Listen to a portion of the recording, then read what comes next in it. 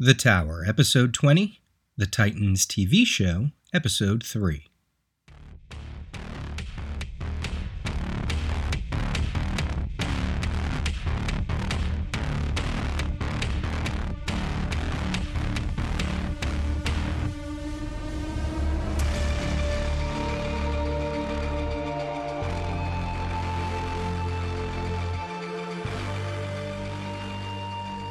Hey everyone, this is your host Peter, taking a look at episode 3 of the Titans TV show, entitled Origins, in time for tomorrow's episode 4 release. First up though, some feedback from Twitter. I got a comment from the person running Bowling Green State University's Batman Conference Twitter handle, stating, "Just started Titans and will be turning into your comments each week. I always liked the kooky Batman and the Outsiders villains, so it's nice to see the nuclear family again so soon after Justice League action." And in last episode, I wondered if the nuclear family had ever appeared before. I thought they didn't. And this person pointed me to Justice League Action, which is a cartoon that I have not watched. Sure enough, the nuclear family makes an appearance. They battle Firestorm, and their appearance in that cartoon is more in line with the comics. We have a mom, we have a dad, we have 3 kids and a dog, and they are all robots. And in the Titans TV show, we have a mom and dad, a son and a daughter.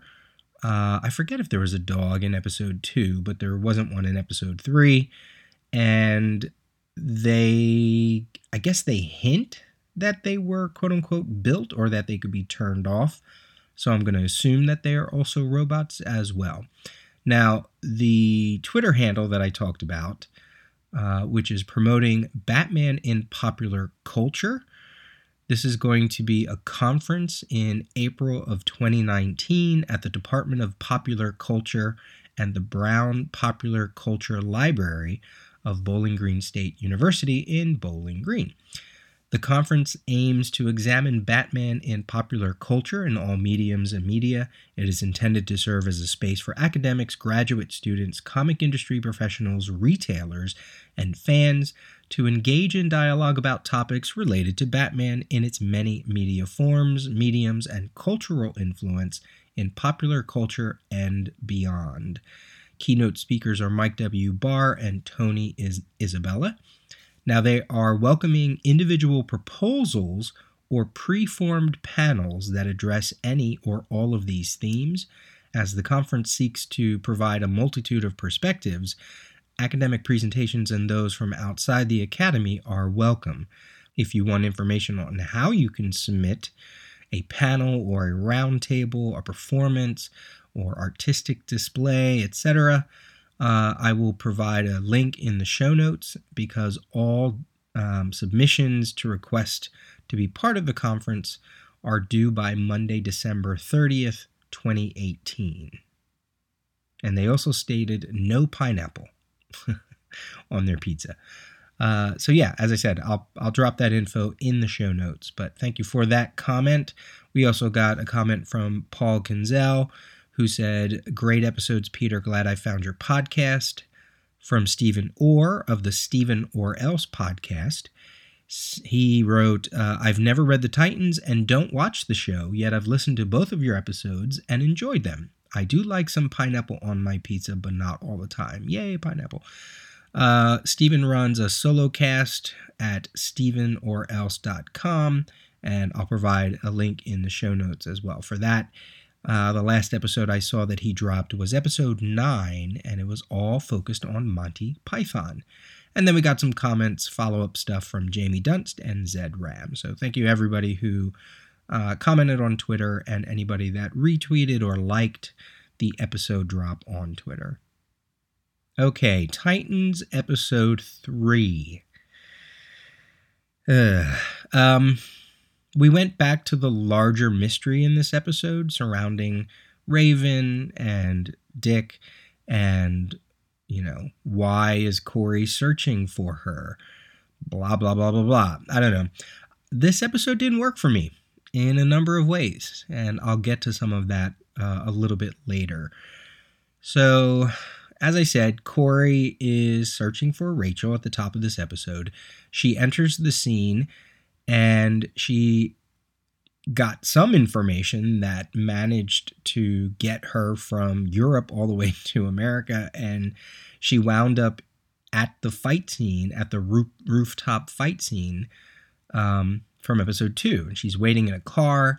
She sees that Rachel is being kidnapped by the nuclear family, so she follows them. And eventually, she saves Rachel. So we get that little extra Titans connection here. First it was Dick and Rachel, and now it's Rachel and Corey. The father of the nuclear family did have a funny reaction when he saw Corey at a gas station right before she burns him up. And he says something like, "Oh gosh," or something. The way he did it, his reaction was pretty funny.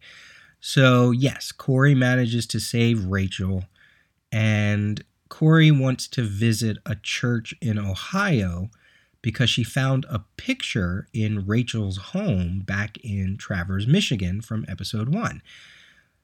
It's a picture that was in a box under a floorboard.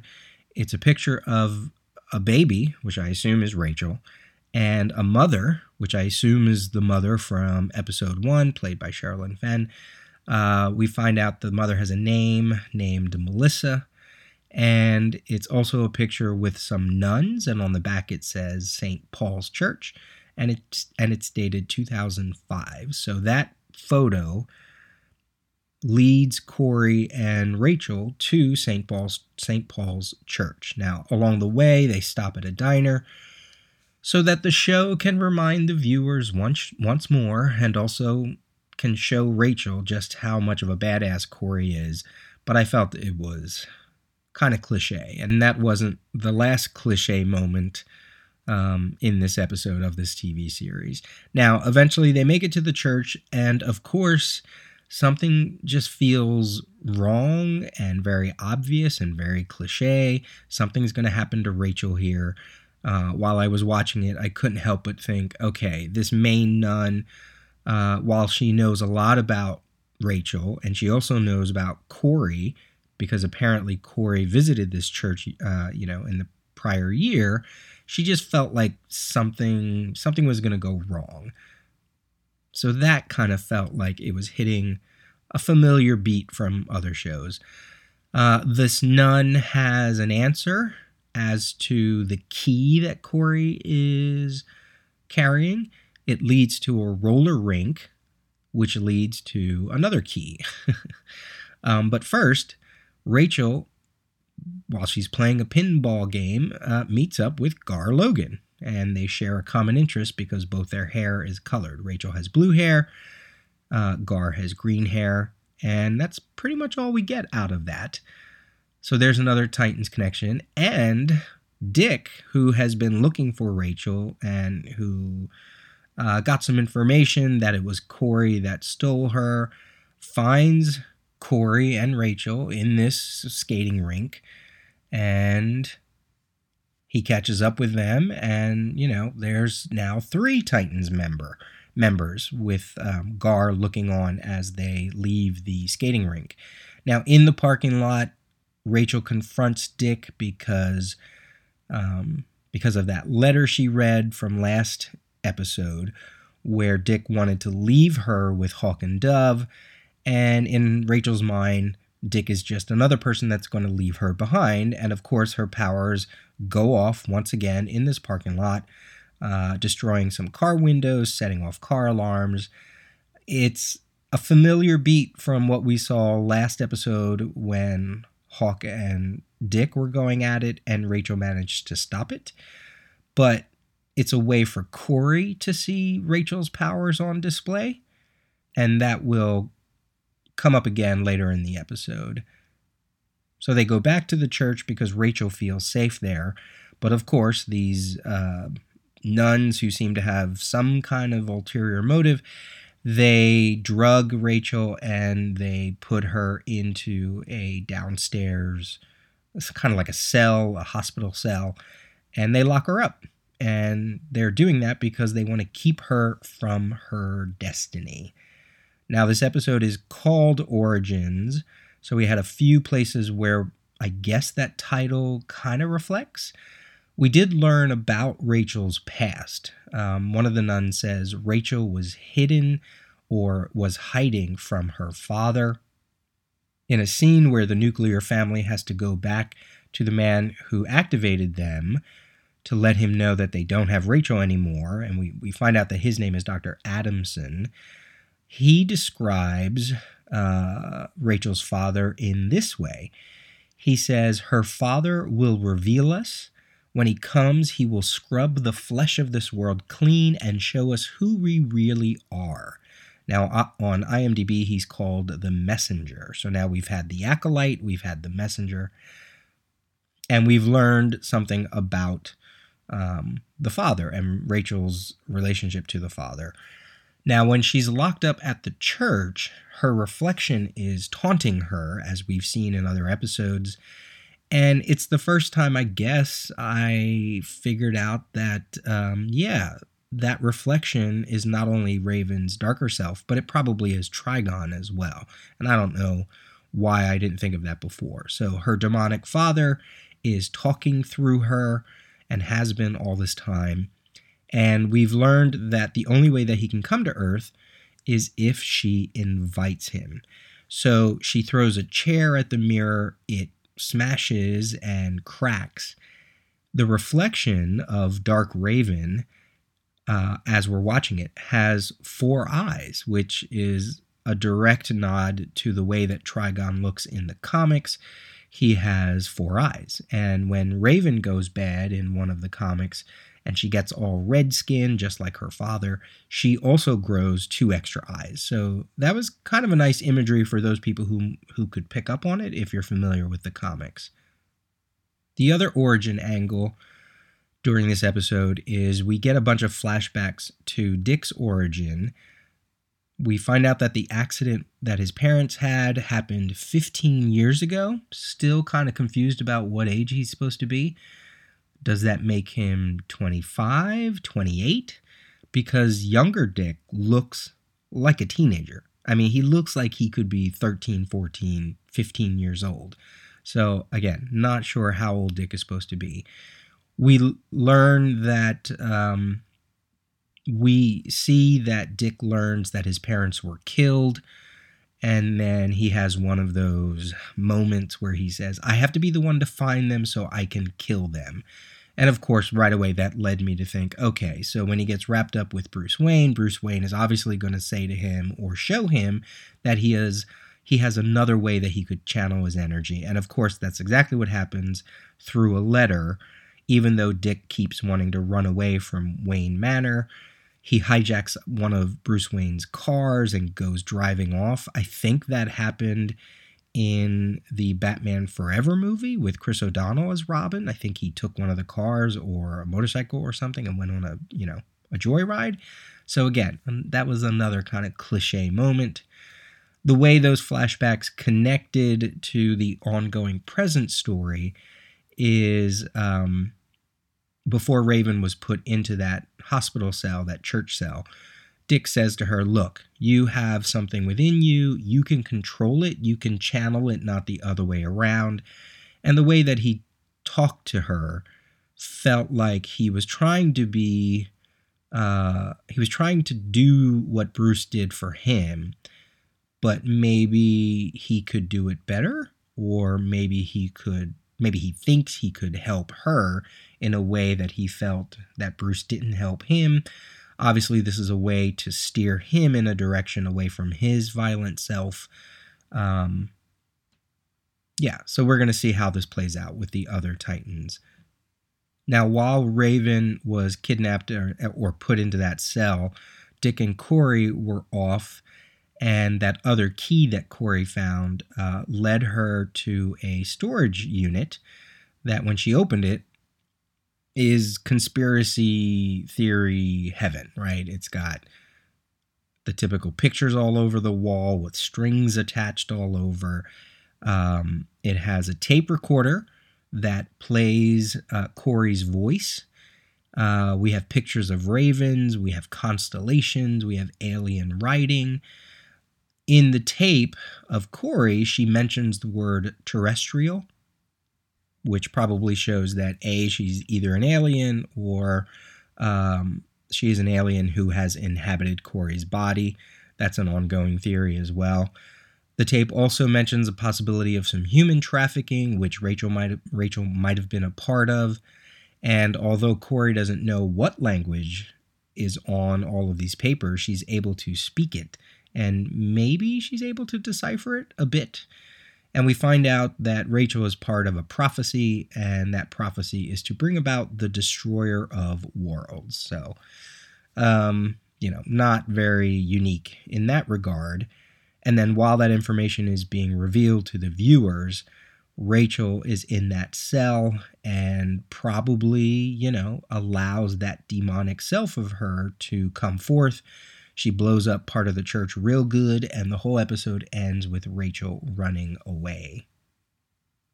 I guess for me, the mystery isn't really holding my attention, especially when they bring in Dick's detective self and the precinct that he worked with. I'm just not a fan of cop procedural shows, and it seems like almost every comic book show has to have some kind of police force. It makes sense with Gotham. I mean, that just makes sense. It makes sense. It makes sense with Flash because Flash is part of, he's a CSI, he's part of it. And I guess you can say Black Canary's father on Arrow, he was a cop in the comics. I get it. But it's like almost every show has to have this. And it's just not something, I don't mind it so much when they get into the lives of these characters, but when it's just about here's another mystery of the day, and here's how we're going to solve it in a way that probably would never be solved realistically. But, I get it. It's a TV show. I don't know. There's something mundane about it. It kind of bores me. It's kind of like when I used to read Batman in the 90s and it was mostly focused on mob stuff. And moved away from some of the superhero stuff, and I just kind of got bored with it. So, I don't know. I just didn't like this episode. With the trailer for next episode, we're gonna get Gar Logan. We're gonna get the Doom Patrol. It kind of feels like it's repeating what it did with the Hawk and Dove episode, where we get to open up the DC universe a bit. We actually get to see something larger than the normal world, and I feel like I'm probably going to like that episode because of that. And then all of these thoughts led me to a much larger thought with this episode, which is who is this show for, and who is a dedicated DCU app for? This isn't like the Marvel shows on Netflix, right? Netflix is a huge platform that just happens to have some Marvel shows. This is a dedicated DC Universe app, dedicated DC content. So it has to be for the hardcore fandom, right? Because I don't know many of my non-comic book friends who are getting this app. Some of them haven't even heard of it. And I feel like when we have a Titans TV show that isn't breaking the norm, that is kind of following the same format as some other comic book shows or just TV shows in general with mysteries, it's almost like they're trying to appeal to the mass audience, but I feel like the people watching the show are people who are familiar with Titans from some version or another. And it makes me think, why aren't they going big? Why isn't this a true superhero show, like a big superhero show, Why isn't Corey falling from the skies because she's an alien? And why isn't Raven teleporting? And, we get to see Gar and we're going to see the Doom Patrol, but I don't know. Why isn't this show bigger and bonkers and a real comic book show, superhero comic book show on a dedicated comic book app? I don't understand it. And I feel like maybe that's what we're going to get with Doom Patrol, but why did they feel the need to make Titans start from this smaller place or this more controlled place, I think we would have gotten it. I don't know, maybe it was money? I don't know. I just don't know. I feel like all the people talking about the DCU app and the Titan show are people who read comics. And if that's the case, then go big. I don't know. All right, we had some other thoughts. Obviously, we learned this episode that Dove isn't dead, of course. Maybe that will lead eventually to the two of them receiving superpowers. I don't know, maybe. I'd love to know where they filmed Wayne Manor, because it looks just like every other mansion that is used on a DC show. It looks like Lex Luthor's place in Smallville. It looks like the mansion in Arrow, which I think they are the same. It looks like the mansion in the X-Men movies. It feels like anytime they need a mansion, it has to be castle looking, because that's the shorthand for mansion. Like, there's no other style. There's no other style that screams wealth. And, I get it. It's supposed to be Gotham, Gothic. Okay, I get it. But just for once, I kind of want to see something different. I don't want to see the same thing. So I mentioned about Raven seeing Corey's power and Corey seeing Rachel's power, and that there was a connection. So while they're driving, Corey talks about the power inside her, as does Rachel. And right at the same time, they say that their power is either darkness or light. And that's a very Marv Wolfman aspect. Raven is on one corner of a triangle. Starfire is on another corner. And then the other point, or I should say the point connecting them, is Donna Troy, who was always sort of in the middle. So you have Raven, who tried to control her emotions and was about darkness. And then you had Starfire, who was all about her emotions, and she's, Starfire, so she's about light. So that was kind of a nice little touch. In the storage unit, Corey has a sunbed in the corner because, of course, she's, Starfire, and I guess the solar energy aspect of it makes sense. We learned that Dick's partner, Amy, is dead. She was killed by the nuclear family in episode 2, or is she? I feel like that might be a feint, and we might see her later. Or maybe that was a way to throw Dick off. I'm not sure. So I don't think her story's done, but we'll see. When Rachel was at the church, the main nun asked her to look at a painting of Mary meeting the divine, and the divine is painted just like this tall flame. And the nun asks Rachel if she sees something in the flame, if she sees a man. And if you know the comic book origin of Raven, her mother Arella met Trigon, but not as the demon. She met him as someone who was very beautiful. Think of Morningstar. He was supposed to be the most beautiful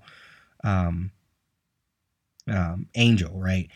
And then after they had sex is when Trigon reveals himself as a demon. So I feel like that was the nun trying to get some information from Rachel, or maybe trying to see if Rachel could instinctively know that her father was a demon. So I thought that was kind of cool.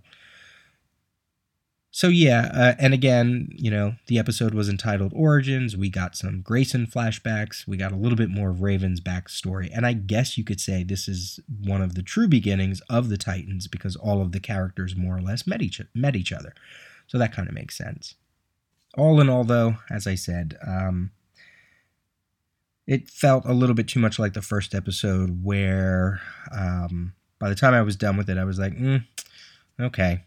I think I'm looking more forward to episode 4. And I'm looking forward to getting this team together and really becoming more of a superhero show.